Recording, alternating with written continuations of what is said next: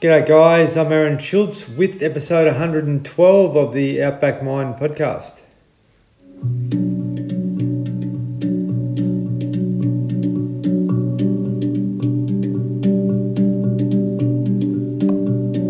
Thank you very, very much for joining in once again. Now, have you ever thought what it'd be like to climb Mt Everest or do something pretty substantial, that's really beyond most of our potential, I suppose, in many ways.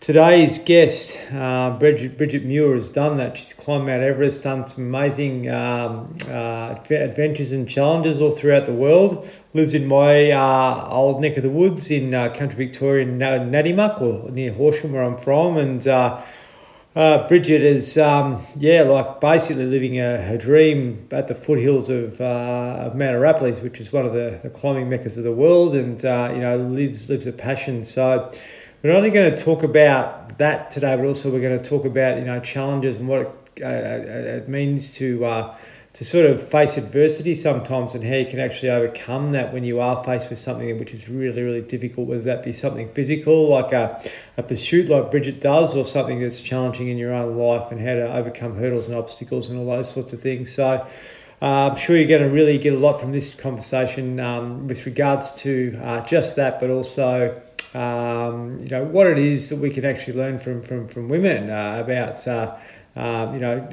basically just overcoming problems that we have in our lives, whether they be big and small, and what women sort of can achieve. We always think that as guys, we're the ones that we need to be doing all the stuff all the time, but certainly women can do a lot more than what we can in many ways, that's for sure. And it's great to see people like Brigitte that can make some significant achievements and keep inspiring others. So I'm sure you're going to really enjoy this chat. Just want to make special mention to our primary partners, Green Nutritionals, who provide green organic superfoods. So if you're lacking something in your diet, please check them out. They're a supplier of green organic products, non-synthetic products, really, really good for us. So please check out their website, greennutritionals.com.au. Also Pure Life Bakery, who provide organic sprouted breads. Their breads are available all around Australia. Their breads are sprouted, the grains are sprouted, so that makes our digestion process work a lot better. Their website is purelifebakery.com.au. Also MacForce Australia, if you're looking for staff, looking to get into some work in the mining construction industry, or just do something different. This is an organisation that certainly look after their people, and I really encourage you to check out their website. So it's MacForce, MACFORCE.com.au. All right. Please enjoy this chat. Please share it with some others. I think, we're going to have a good conversation, which might be inspiring to many. Welcome to the Outback Mind Podcast, Brigitte. Thank you, Aaron. No worries, pleasure. Back in Nadimuck at the moment, and you tell me it's raining down there, and I can picture it. It's such a beautiful spot. Very, very basic in the middle of a wheat growing area, but primarily you've got this big mountain in your background there that's pretty iconic, which I'm sure you're pretty familiar with. Oh yeah. Everybody loves Mt Everest, Brigitte. It's a very special place, from people who go there for just walks, like me at the moment, and people who love birds, people who love rock climbing, people who just love being in the wilderness. Basically, picnics. You see all sorts of people at Mt Everest. I had plenty of them when I was a kid there with my family, with my dad's friends, and we'd always get together there once or twice a year and have a big party. There's a big like a barbecue area there undercover, which was pretty popular, and I know it pretty well. So it's a great location, and mate. It's just incredible, Brigitte, that you've come from all around the world to Mt Everest to live. So obviously Mt Everest, or to Nadimuck to live. Obviously Mt Everest drew you there. When was that? Like 40 years ago or something? Well, the first time I came to Australia was as a tourist. I rounded up 3 friends, and we hired a camper van, and we toured around Australia, as you do when you come from Belgium, to see the big land and the big sky and everything else. And we ended up at Mt Everest, doing some rock climbing there. And then I met someone, and I liked that guy, and through him I met the guy who was going to be my husband for 20 years, John Muir. And when we got married, we actually moved into a big family tent at Mt Everest campsite. That was our first home. So you actually lived in a tent at the mountain? Yep, I did. Incredible. There you go. There you go. Well, that's. I don't think you're the first and you won't be the last. Lots of people have sort of ended up out there doing that. But obviously he was a rock climber as well, and you had your passion in your backyard. Is that right? Yes. At the time I was doing a lot of rock climbing and also mountaineering. So what we would do when we were not living at Mt Everest and rock climbing, we'd go and get a job like grape picking or whatever was going, save money, and then go climbing in the Himalaya, mostly in India because it was the cheapest place to go in the 80s if you wanted to climb big mountains. So where were you from originally? Belgium? Belgium, yes, and my first language is French, which is why I've got a funny accent. Now tell me this, were you rock climbing before you left Belgium, or did you discover it when you came to Australia? Oh, no. I actually started with caving when I was a teenager, when I was still at high school. So I went all over Europe exploring caves, and then through caving I met people who were into rock climbing, and I gave that a go. And then some of those rock climbers were climbing mountains in exotic countries overseas, so I had to try that as well. And that's actually how I ended up in Australia. I was going to go to Kenya in Africa to climb Mount Kenya there, and I was at a travel agent near my university in Belgium. And I told the travel agent, who was a friend of mine, Marcel, hey, I want to go climbing in Kenya. And she was having a look at the prices of tickets, and she said, oh, that's funny, the price of a ticket to Australia is actually the same as the price of a ticket to Kenya, which is how I ended up going to Australia and eventually moving here. It was meant to be, I guess, at the end of the day. Yeah, it's amazing. Like I've met, obviously living in that area and being around Halls Gap and the Grampians for a while, I've met lots of young women like yourself that have come from all around the world because they've had a passion for nature and they've had a passion for climbing and that type of thing. And obviously that's something that you adopted really early. I did. Well, I did because when I was a kid, I was reading a lot of adventure books. I actually grew up in a valley filled with factories, so there was absolutely zilch nature around. But, we did what everyone in those days did. On Sunday afternoons, we'd go for a drive in the countryside, and it was really my only contact with nature. But I was very lucky when I discovered caving at high school. There was no stopping me after that. It's not a bad thing to have to get into when you think about it, like just having a fascination with natural assets like that. And I guess being in Australia, you would have come across a lot of Indigenous art if you were into that sort of 40 years ago throughout the Grampians and other areas as well. I actually haven't seen much of it. What I've seen is a lot of tool implements because I've done a bit of walking in the deserts and also just along the beach at places like Discovery Bay in southern Victoria. You can just go through the dunes and you find places where Aboriginal people used to make tools out of stone. It's really quite extraordinary. I think it's probably the only country in the world where you can find that kind of leftover from an amazing period of our history all around the place. It's incredible, isn't it? I just think we've got such great natural assets in our backyard, and I know people are locked down and all that at the moment and struggling to touch these things, but I guess at the end of the day, what's going to come from this is probably a bit of an explosion in people being interested in actually getting out into nature more and exploring what we have that doesn't cost a cent basically at the end of the day. Exactly, yes. You don't have to go overseas to see amazing things and meet extraordinary people. All you need to do is to get out of the door, really, and challenge yourself.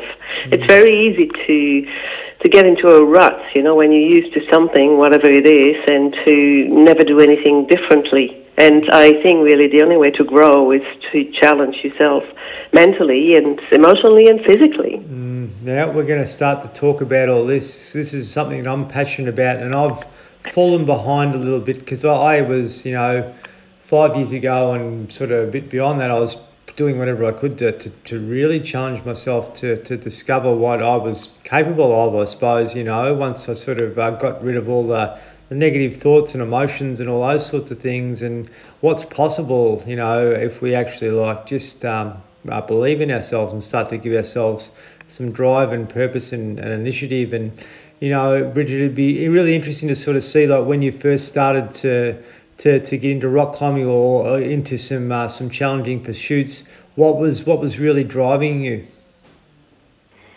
I loved it. Yeah. That's as simple as that. I just loved doing it, so I was doing it, and I did it for, quite a long time. I stopped climbing big mountains in 1999, which is, 22 years ago now, and the only reason I stopped was because a close friend of mine actually died climbing the mountain I was on, an 8,000 meter peak that we were attempting without Sherpas and oxygen, and that was it. I couldn't even look at the mountain anymore, so I had to, I suppose you could call it, reinvent myself after a period of grief, and it was good. It was good. I guess it saved my life because high altitude mountaineering is a very dangerous activity. Yeah, well, that's true. It's interesting. Obviously, you loved it, which is really, really nice to hear. There's a lot of us that haven't reached our potential. We want to see what's possible, and that drives us. Or we want to maybe try and show others or prove ourselves to others what's possible, and that can be detrimental in itself sometimes. But you obviously had a real enjoyment. You weren't trying to do things to just sort of show people that may have been a little bit critical of you that you did have the ability to be able to move forward and do these unbelievable things. You know what? I think I was actually doing it to prove myself to others as well, because I was coming from Belgium. I was a migrant, and I felt like I needed to be recognized. And also, I was young. I was in my 30s, and we functioned. I functioned a lot differently from the way I function now. There was a lot I had to prove to myself, for sure, but also to others, to be accepted, to feel accepted. I know now that it's not important, that, you just follow your heart, which is what I've always done, and that's really the only thing that matters.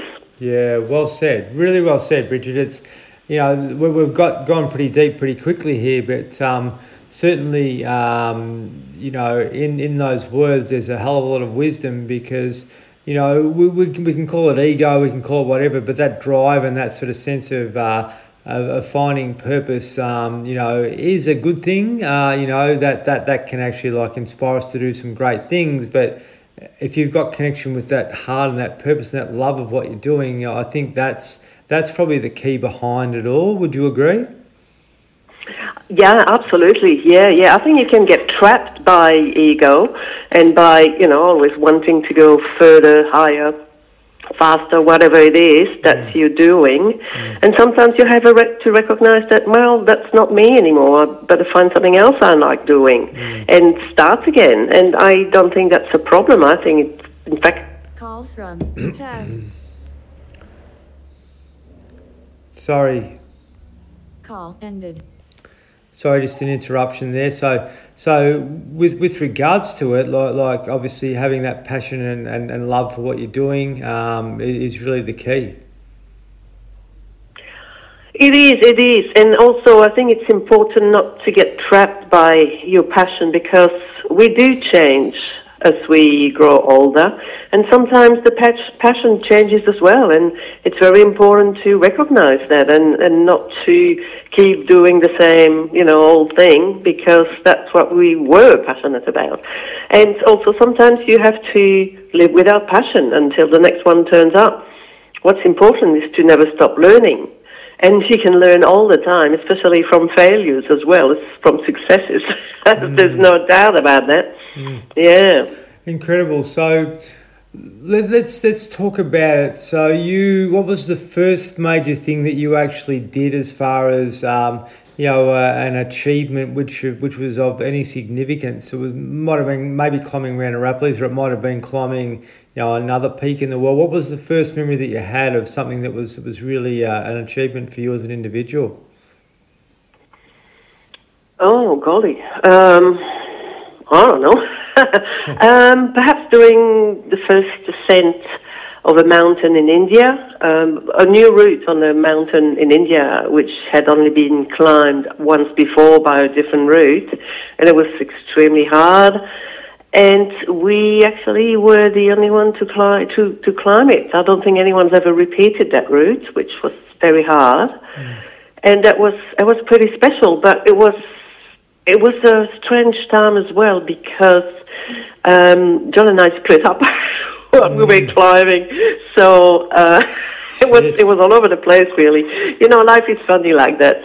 You can be doing something that you're very keen to do, and at the same time there's other things happening all around you, and you have to deal with that as well. Nothing is black and white or simple, is it? No, that's true. I guess, we won't go too deep into that one, but it's interesting that, you've gone to do something together, and through the challenges you've probably got a little bit stressed out in completing that sort of task or that particular journey, and that's obviously given you a bit of conflict internally, which obviously led to what it actually did. But that's interesting. So that was what year? Like 19 in the 80s or 90s? It was in the 80s. Yeah, it was in 1986, and I guess I went on to climbing mountains without my usual climbing partner, John, and it was very good for me because I needed to find my own legs in the mountains, and I needed to spread my wings, so to speak. And eventually we actually reconnected, and we ended up living together for another 10 years or so, and then we went in separate directions. Yeah. Tell me, was there many other women doing what you were doing back then? No, I seem to often be the only girl in a mob of boys, which didn't really worry me because I was always a tomboy, and that was actually quite fun. Yeah. Unreal, unbelievable. It's interesting. You were obviously driven, and you were really keen to keep succeeding and doing some amazing things. So I don't want to get to Everest yet, but from that particular point, what was your next journey that you went on, which was of significance? Well, I decided to climb the highest peak on each continent for two reasons, in fact. I'd met the first guy who had climbed the highest peak on each continent at Everest Base Camp in 1984, an American climber and millionaire called Bill Batts, and it sounded like, something fun to do, go all over the world climbing mountains. So I thought, I've kind of parked that one at the back of my head. And then in 1988, John was invited to climb and film on the Australian bicentennial expedition to Everest. And I was not invited, and so I was a bit, annoyed at that, and I thought, well, you're going to Everest, I'm going to go and climb the highest peak on each continent, so there. So it started as a bit of a childish tantrum, but it ended up as a long-term goal, because in fact it took me 9 years to climb the highest peak on each continent, and I had to get all sorts of different jobs to make it happen, and I also, of course, had to find sponsors when mountains became expensive towards the end, like Mount Vincent in Antarctica and Everest. I was on Everest 4 times before I summited, so it was a lot of time and a lot of money, and trying to find sponsors to actually achieve my goal. How long ago was that? I summited in 1997. So that was Everest where we're talking about? Yeah. Look, and that was the last mountain on my quest. So 9 years later, I finally completed it, and it felt really good, let me tell you. I've got no doubt. We've had Luke Richmond on the podcast here. He's tried it twice and he couldn't do it. He got to a stage both times where he just physically, I think he was able to, but the conditions and so forth were so difficult. He came across, people that had passed away on the journey and so forth as well. And, it was quite challenging for him. I think he was going to go back and have another go at some point. But what was it like, Brigitte? Like, what was it like to be able to get to a stage where you were really, really challenged? Like the conditions, as I sort of talked about with Luke, were, inhumane. Humans aren't meant to be up there primarily. What was it like for you?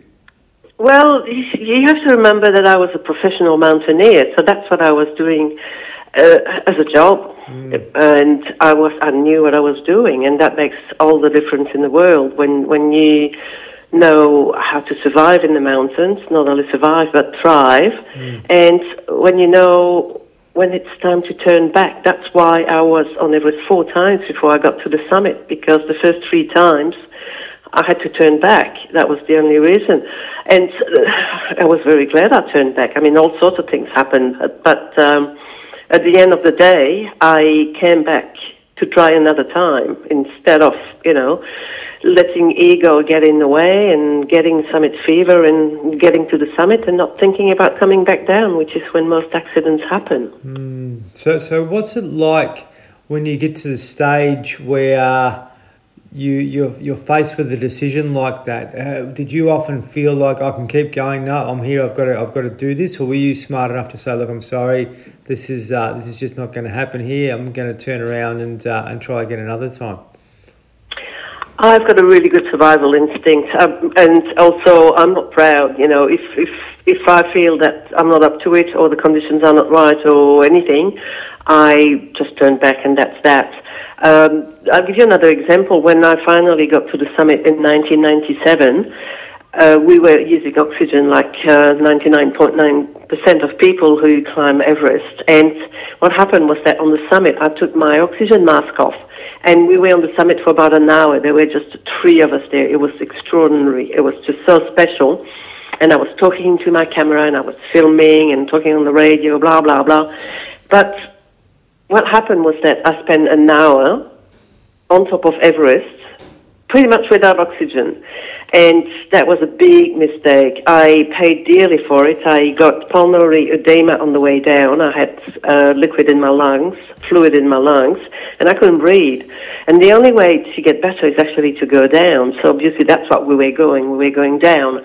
But it took forever to come down that mountain, and I couldn't sleep because I couldn't lie down. I couldn't breathe when I was lying down. So I ended up, from the time we started climbing from 8,000 meters, going to the summit, back down to the last camp, then the guys I was with went down. I told them I'm fine, I'll just keep going down slowly. And all the way down to base camp, that was 65 hours without sleeping and moving all the time. Oh, well, except when I was sitting in the tent, gasping for air. 65 hours, unbelievable. Yeah. I don't think I could do that again. So is this using equipment, or is you're actually walking up a trail or a track? Well, you're on a mountain which is covered in snow, and it was snowing quite heavily the day we went for the summit. So no, there's no trail. You just make your own. Yeah, but there are ropes. Now there are ropes pretty much all the way from base camp to the summit. In those days, I mean, we're talking about more than 20 years ago now, there were places where there were no ropes and places where there were just, bits of very old ropes. So it wasn't quite as safe and organized as it is now. And even now, it's still not safe. Yeah. You still have to turn back before the shit hits the fan. I could imagine. The first time Mount Everest was I suppose, conquered was Sir Edmund Hillary, is that right? It was, Tenzing Norgay and Edmund Hillary, in 1953. And Tenzing Norgay is actually the one who pioneered the route to the summit with, he was there almost to the summit I think it was 2 years earlier with the Swiss expedition, so he knew the way, yeah. So the Brits were lucky. Well, that's true. You already had someone that had the path laid out for you. You just got to go and do it. But it's interesting. That's nearly 80 years ago. But 70 years ago. 70 years ago it is. Yeah, basically. Yeah, So, unreal. almost, yeah. That's incredible. So how long did it take you from when you started till the time you got to the top when you did complete it, and then how long did it take you to get back? Are you talking from base camp or the whole expedition? The whole expedition. Well, the whole expedition in those days was about 2 months long. And from base camp, you went from to go for the summit. It was base camp to camp 2, then to camp 3. Then we had one day at camp 3 because the weather was bad. Then up to camp 4, and then up to the summit and back down to camp 3. To camp 4, then to camp 3, then to base camp. So I forgot how many days that was, but you get the idea. A while, and this is my view. Quite some time. What did you do to keep yourself fueled and so forth? So as far as your nutrition and being able, we obviously didn't have the things back then like we have now, like dehydrated foods or energy bars or all those sorts of things. You're basically carrying everything with you as you go. So. We already had a lot of stuff like that, but the problem with altitude is that your appetite does funny things, and I basically lived on dried buffalo meat and liquids, like soup. I had some... Have you ever heard of something called Ensure that you used to be able to get at the chemist for people who are ill in hospital? Yeah. So it was a kind of a milkshake type thing that I could drink as well, but mostly liquids. And I also had a few tins of camembert from Australia and a lot of anchovies, believe it or not. Oh, really? Yeah. Geez. Yeah. I was really... My body wanted salty stuff. Lots of cheese and lollies. But the lollies were mostly because you get a very dry mouth from breathing in cold, dry air. So it really helps to lubricate your throat with the lollies. Yeah. Any energy you can get, I suppose, at the time, and that's the thing. Like you need to be well prepared, because if you get 3/4 of the way there and you run out of fuel or food. You obviously got to turn back, but you've also, once you get to the top, you've got to make sure you've got enough to get you back as well. And getting back would be nearly taking as long as what it would getting up there, wouldn't it? Is that right? Well, Everest is a bit of a different mountain from all the others, because you get a lot of services that come with the ticket price, so to speak. You basically get... your meals prepared for you, you get all the gear carried up and down, depending on the level of service on the expedition that you decide to join. And that, of course, depends on your level of experience and how competent you are at looking at yourself, after yourself on a mountain that high. But yeah, usually someone else does it for you, so that's not really an issue. It certainly is on all the other mountains. In my experience, things have changed a lot. In these days, people can join commercial expeditions left, right, and centre, and you get all mod cons. You get all the services, and you get oxygen on all of them. And when I climbed in the 80s and 90s, Everest was really the only big peak that you used oxygen on, because it was, I don't know why, because it's a lot higher than the others, I guess, although K2 is pretty high too. But it was the only one. And now, if you're a client and you go on a trip organized to any of the peaks that are above 8,000 meters, you get oxygen. Supplementary oxygen, a bottle that you take with you to help you breathe. And I think it takes away from the experience quite a bit. Considering that people did it before you without, it's kind of bizarre, isn't it? Well, certainly in 1953 you wouldn't have had any of those mod cons, and you'd be surprised. Yeah, well, I suppose, yeah. Then you had to live on those big trips in the old days. Yeah, incredible. Did you ever meet Sir Edmund Hillary? I met him very briefly in India in the 80s. I know his son and his grandson really well, though, and granddaughter. Yeah.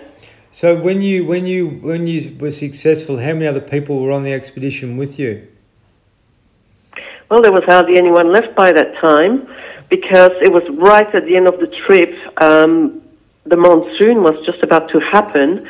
And in fact, when I got down to base camp, there was no one left from my trip.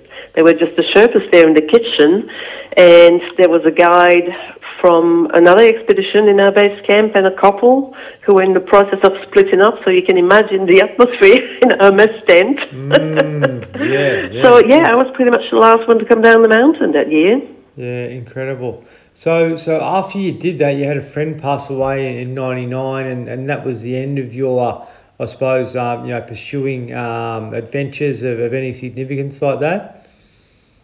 Well, it was certainly the end of climbing high mountains, and I did play with crossing deserts, and I did a walk. I did the last degree walk to the South Pole, thinking, oh, maybe I could do a new route to the South Pole.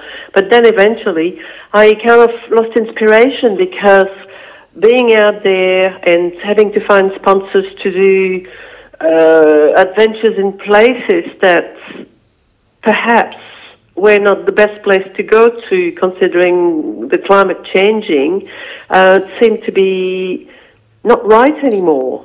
And I didn't need to challenge myself physically in the great outdoors anymore. I needed to challenge myself in different ways. Mm-hmm. And what did that look like? I know you sort of touched on it before, so at that period you're probably thinking, what am I going to do financially? What am I going to do to sustain myself or reinvent myself? And there may have been some doubt, was there back then, or you sort of had a clear vision on what it was that you wanted to do? No, I had no idea what I wanted to do, but you have to remember that I guess being a climber, being someone who grew up in Belgium with parents who were children during World War II, I've always been able to live on the smell of an oily rag. Survive. And when you live in a place like Nadimak, you don't need a lot of money. When we bought our house in 1993, it was $45,000. Yeah, I know. It's a bit different now, but anyway. Yeah. So money has not been that important to me. Of course, you need some money to live and to pay your bills.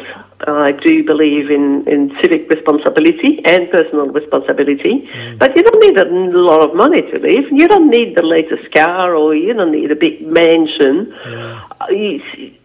I've always found that time was a lot more valuable than spending a lot of that time with thinking, oh God, I need that much money to go and do what I want to do 3 weeks a year.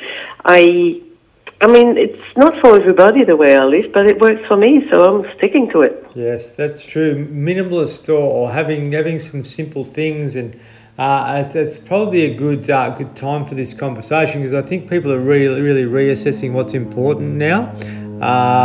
With what's happened in the physical world and the having the assets and so forth, for a lot of people, they're starting to change their perception on things and getting back to simplicity. And be interesting to hear your thoughts on that, and how I've come to realise that the best things in life really are free. With all the beauty and the assets that the physical world, the natural world actually gives us. I'm being able to use that as your environment, I suppose, rather than having all the material things that may give you temporary pleasure at the end of the day. Well, yeah, I must say that I've always been happier sleeping in a billion-star hotel, outside under the sky, than to be in a 5-star hotel in a town, in a city with all the flashing lights and everything. I mean, occasionally it's fun. I do it. I used to do it when I was working as a keynote speaker, but that was before the pandemic. Yes, No more conferences now. Yeah. So it was interesting to adapt. Adaptation is the word, I guess. And the more adaptable you are, the more successful you will be in life at keeping growing. That's what I believe. And I understand that I'm in kind of a privileged situation because I have a husband, but I don't have children.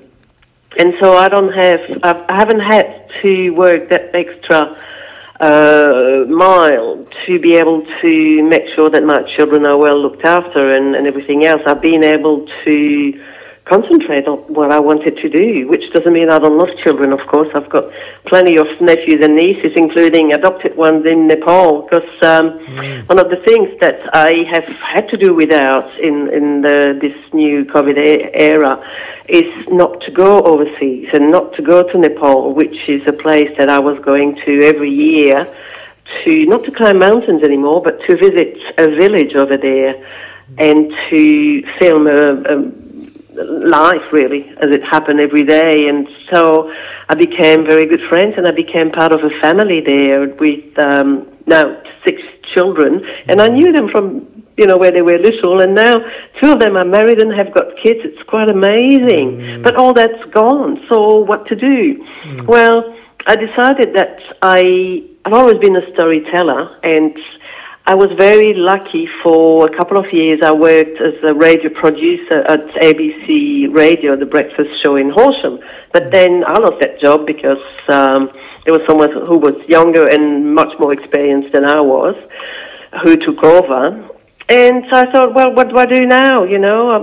I can't do what I love anymore. And then I thought, well, yes, I can. Okay, I'm not going to get a fortnightly check for it, but I can still do it. So I started a page on something called patreon.com, which is a subscription page, and I kept interviewing people and writing stories and all that, and making the princely sum of about, $80 a month, perhaps. But what happened with that is, because I was still doing what I loved, it came to the attention of someone who worked in promotions at West Wimmera Health Service. And she told me, hey, we're just about to start a podcast. Are you interested in applying for the job? And I went, hell yeah. So I was lucky enough to get it. And so now I'm happily making podcasts, roaming the Wimmera, interviewing farmers and service providers and specialists about farmers' health. It's just fantastic. Something always happens when you do what you love. That's exactly right, and that is probably the foundation of this particular podcast with you, because really it's all about being able to reinvent yourself and not being attached to the identity. You could have been Brigitte the adventurer, or Brigitte the climber, for your whole life, but being able to say, okay, well, there's a reset happening here. It's happening for a reason, so there's an opportunity for me to take a new direction here, and it sounds like you've done just that with passion, and that passion is obviously starting to expand and help other people at the same time. Yeah. Well, once again, you can't go wrong if you do what you love, And you know about that. Yeah, that's true. You look, and the mind will always take you to uncertainty, and it'll take you to, a lot of those old cellular memory, feelings and emotions of, I've got to have this for security or whatever. But if you just trust yourself and trust that, your heart will lead you the way, because that's really your purpose and your truth, then you'll find yourself coming into alignment. And once you're in that alignment, everything does take care of itself, as you said. Yeah, and I'm not saying it's easy every day. Sometimes I have to whip myself into it, like everybody else. But we all have a choice. We always have a choice. That's as simple as that. We can do things one way or the other way. We can look at the positive or the negative. We can make decisions out of love or out of fear. It's entirely up to us. And once again, I'm totally for personal responsibility in everything. Yes, that's true. That's true, Brigitte. It's amazing, because the opposite of fear is love, isn't it, at the end of the day? And I guess that's our purpose and our higher self, to be able to sort of connect with that. Particularly, you'll find doing these podcasts with farmers in the Wimmera. From my experiences, a lot of people are very judgmental on themselves, very critical on themselves, very harsh on themselves, and that self-love is not evident. It's more around, eat on the run, get the job done, work hard, and everything else will take care of itself. But really, a lot of those guys that I know back then with those attitudes are now getting illnesses, and they're getting mental health issues and all those sorts of things, because they're not kind to themselves, and they're not listening to the body or listening to the heart more. It's all about driving to achieve results. But at the end of the day, if you can continually drive hard and you keep spinning the wheels, and eventually things start to conk out. So I think you've got a really good opportunity to be able to do just that. When you're talking to these guys, sort of get back to the real sense of what it's all about. And male suicide and female suicide and all these sorts of things are starting to become more and more relevant and common. And if we can just find the things that actually give us joy and happiness, then we can check in with them daily to be grateful for life and being able to do what you said, to use challenges and adversity or adversity as an opportunity for a growth. Then all of a sudden we can live in more joy and harmony, which is going to help not only ourselves but everyone else around us. Would you agree? Yes, absolutely. And I've been just so privileged to be able to go and talk to people out there on farms, and they all have their stories, and they've all learned from it, and they're all very generous with their time and their stories, and they're all hoping one thing, is that what they went through is going to help someone else. Great. Yep, absolutely perfect. And brilliant to hear, because it wasn't always the way, It wasn't always the way. Like farmers and guys would keep things to themselves and they'd bottle them up and that sort of thing. But I think we've just really turned the corner. Particularly over the last couple of years, possibly, but also over the last 5-10 years, and that to actually have open conversations where we can, not just use our lives to make money, but also use our lives as a tool to be able to provide guidance and advice to others that can help them live more conscious lives, so they're more aware. Oh yeah. And I think it starts with being kind to yourself, and from there you can be kind to other people. But if you're not kind to yourself, you're fooling yourself. You'll never be able to help others. Charity starts at home. That's true, but it's such a hard thing to do, Brigitte.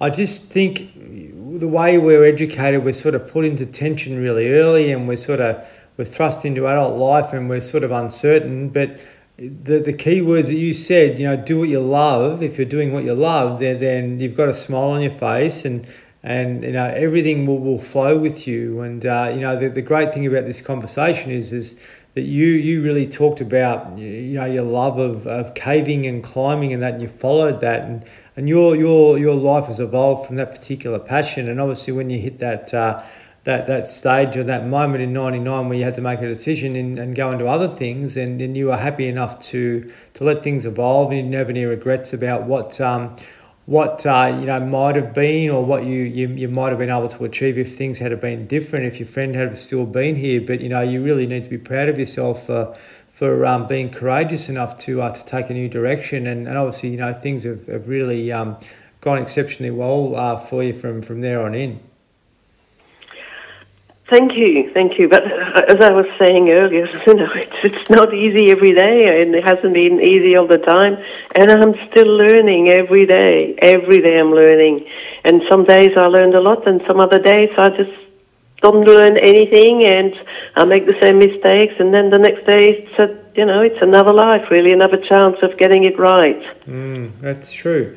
And yeah, every day, we've just got to keep reminding ourselves that we've got an opportunity to experience a day we've never experienced before, and we don't, we sort of have the blinkers on, and we just go about our business. But yeah, if you're really open to it and see life through a fresh set of eyes every day, I guess we can just help our mental well-being, because we're more grateful for what's going on in the moment. And I've heard various people, sort of say to me that if you treat every day as a gift, then everything will take care of itself. And your life could have ended many times, I'd imagine, in some of the pursuits that you've gone on. And my life could have, in many ways, through various aspects, but we're still here, and we've got the opportunity to be able to step up and continually start to not only,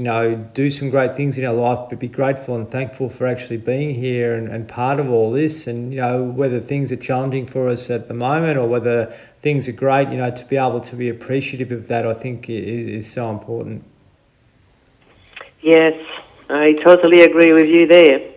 And it's a hard thing to do because particularly for guys, we beat ourselves up consistently and, we need that. We need to have that negative mind to keep, checking in on ourselves. But living in that space, consistently is not good for us. So to be able to do things that can continually keep us motivated and driven, I think is really important. So what would 3 tips that you'd give people listening in to be able to, get back to those things of being kind to themselves, keep themselves driven, keep themselves compassionate and passionate and to be able to sort of, manage their life a little bit better just through some simple things? What would they be? What would be 3 recommendations that you could make to people that could really help them?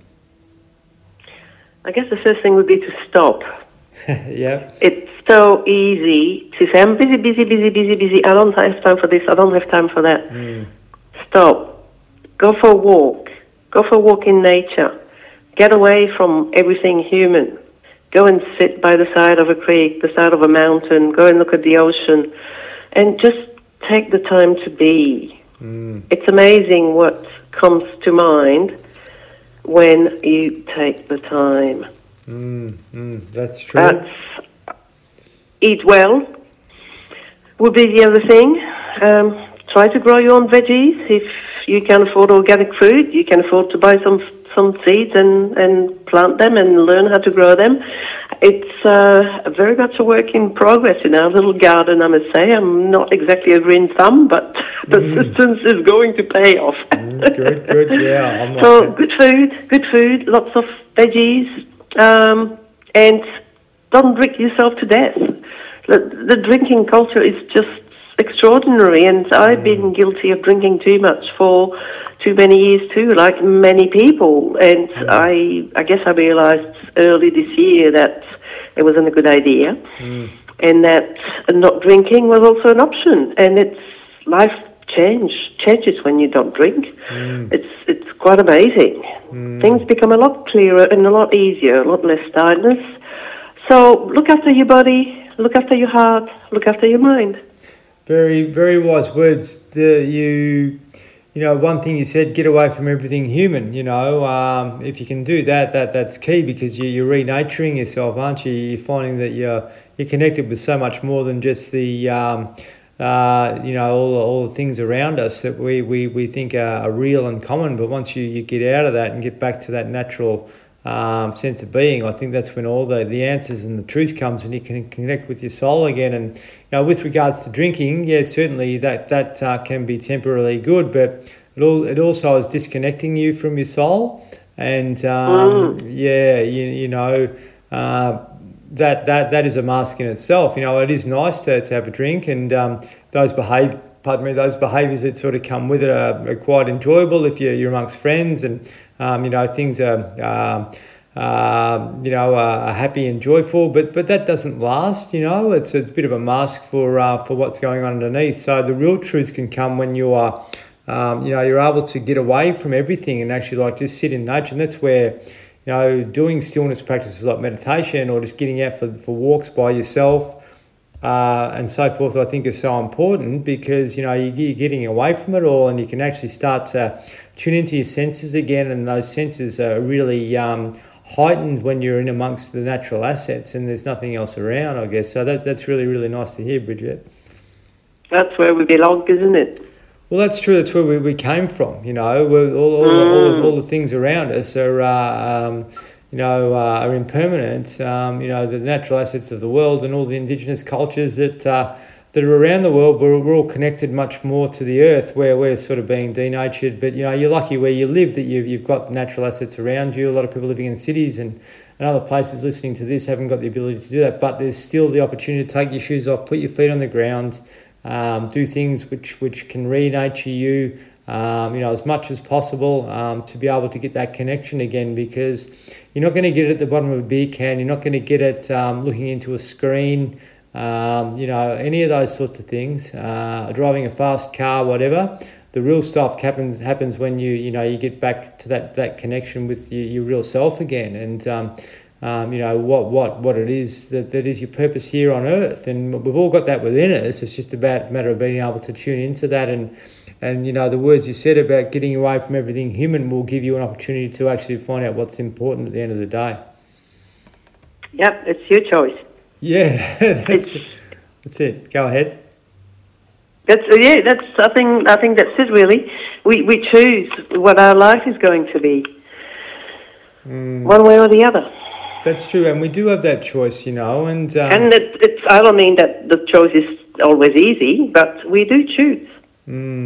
That's true, and a wise word person once told me years ago when I was a young fella, life's all about choices, and it's a little bit different now with what's going on. We're sort of being pushed in a direction that some of us may not be aligned with, but yeah, we have got choices on a lot of what we do with life, and to be able to make the right ones, and what we put in our mouth, and what we're doing with our bodies and our minds and those sorts of things is all up to us at the end of the day. And I guess if people have trouble doing that, they can get support from people that can help them. And you have a website, and you have your own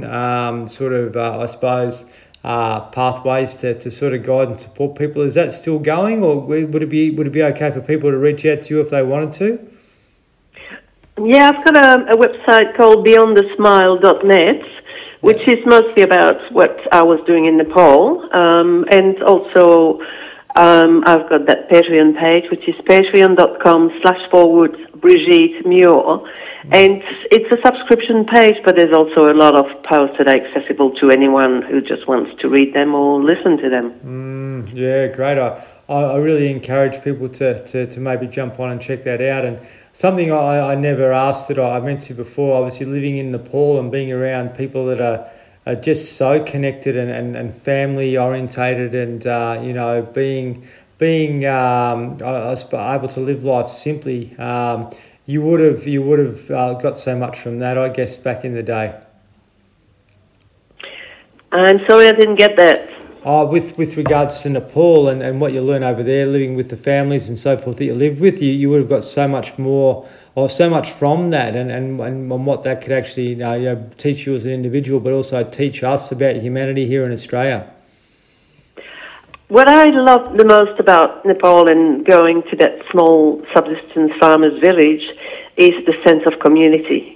It's just amazing. It's telling me this is the way life used to be for us as well in the Western world. It's something we have forgotten, and now is the perfect time to remember that and to reach out and to give help or ask for help. Whatever happens, you're not alone. Yeah, that's true, Brigitte, and well said. And I was lucky too to travel around India and go to some villages and seeing people pulling water out of a pump, a well and that sort of thing. And it just reminded me how simple life can be if you choose it to be that way. And also how that sense of community was so strong, and that can be available to all of us in regional communities or other communities if we choose to step outside our comfort zone sometimes to be able to connect with others through that, whether that be a group or whatever it may be, that can actually give us that sense of connection. It doesn't have to come from our physical family. We can find that sense of connection and community with various others. And I just think that's what we're meant to be doing here as humans, like collaborating, connecting, doing things which help us to be more balanced and kind to ourselves at the end of the day. And it's been so nice to hear you sort of say that, and I just think the more we can get back to those simple things, then the better our lives will be.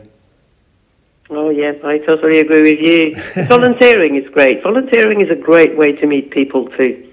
You know what I used to love? Going into St Vincent de Paul in Horsham, and just seeing the smiles on the ladies' faces that worked there, and also some guys that worked there, and how happy they were because they weren't being paid for it. There was no competition on who was getting more or whatever. It was just a good environment. And I learned years ago that I didn't have to have the best clothes anymore. I didn't have to have the best brand labels. I was happy to go in there and get what I needed and move on with life, So, so certainly, I know it well. Yeah, so certainly volunteering is a great thing. So, Brigitte, really grateful for the chat, and I'm sure that there's going to be a few people that will get plenty from this conversation, and I'm hoping that there's many more years for you to come, whether that be achieving things or not. You've done so much with your life, and you really need to be proud of yourself with what you've achieved, but also what's possible for you moving forward. And just be excited about that, and being able to face any challenge that comes, because you've certainly done that. And anything that gets in your road now, there's a way through any block, as we know. So really grateful for our chat, and I'm sure when I'm back in the Wimmera in the future, if that ever happens, I'm hoping that we can catch up. We'll go for a walk at Rapalese and a chat. It sounds good. Thank you very much. Thanks so much for joining in, guys. Apologise for some audio interruption there, but hopefully, everything sort of got back on track pretty quick as it did. And what an amazing person Brigitte is. So I really encourage you to reach out to her. Just to say hello, or just for some inspiration in many ways, and check out her website, and some great things to come. But also check out her podcast, which is going to be pretty awesome. And getting information and ideas from farmers out there is so important.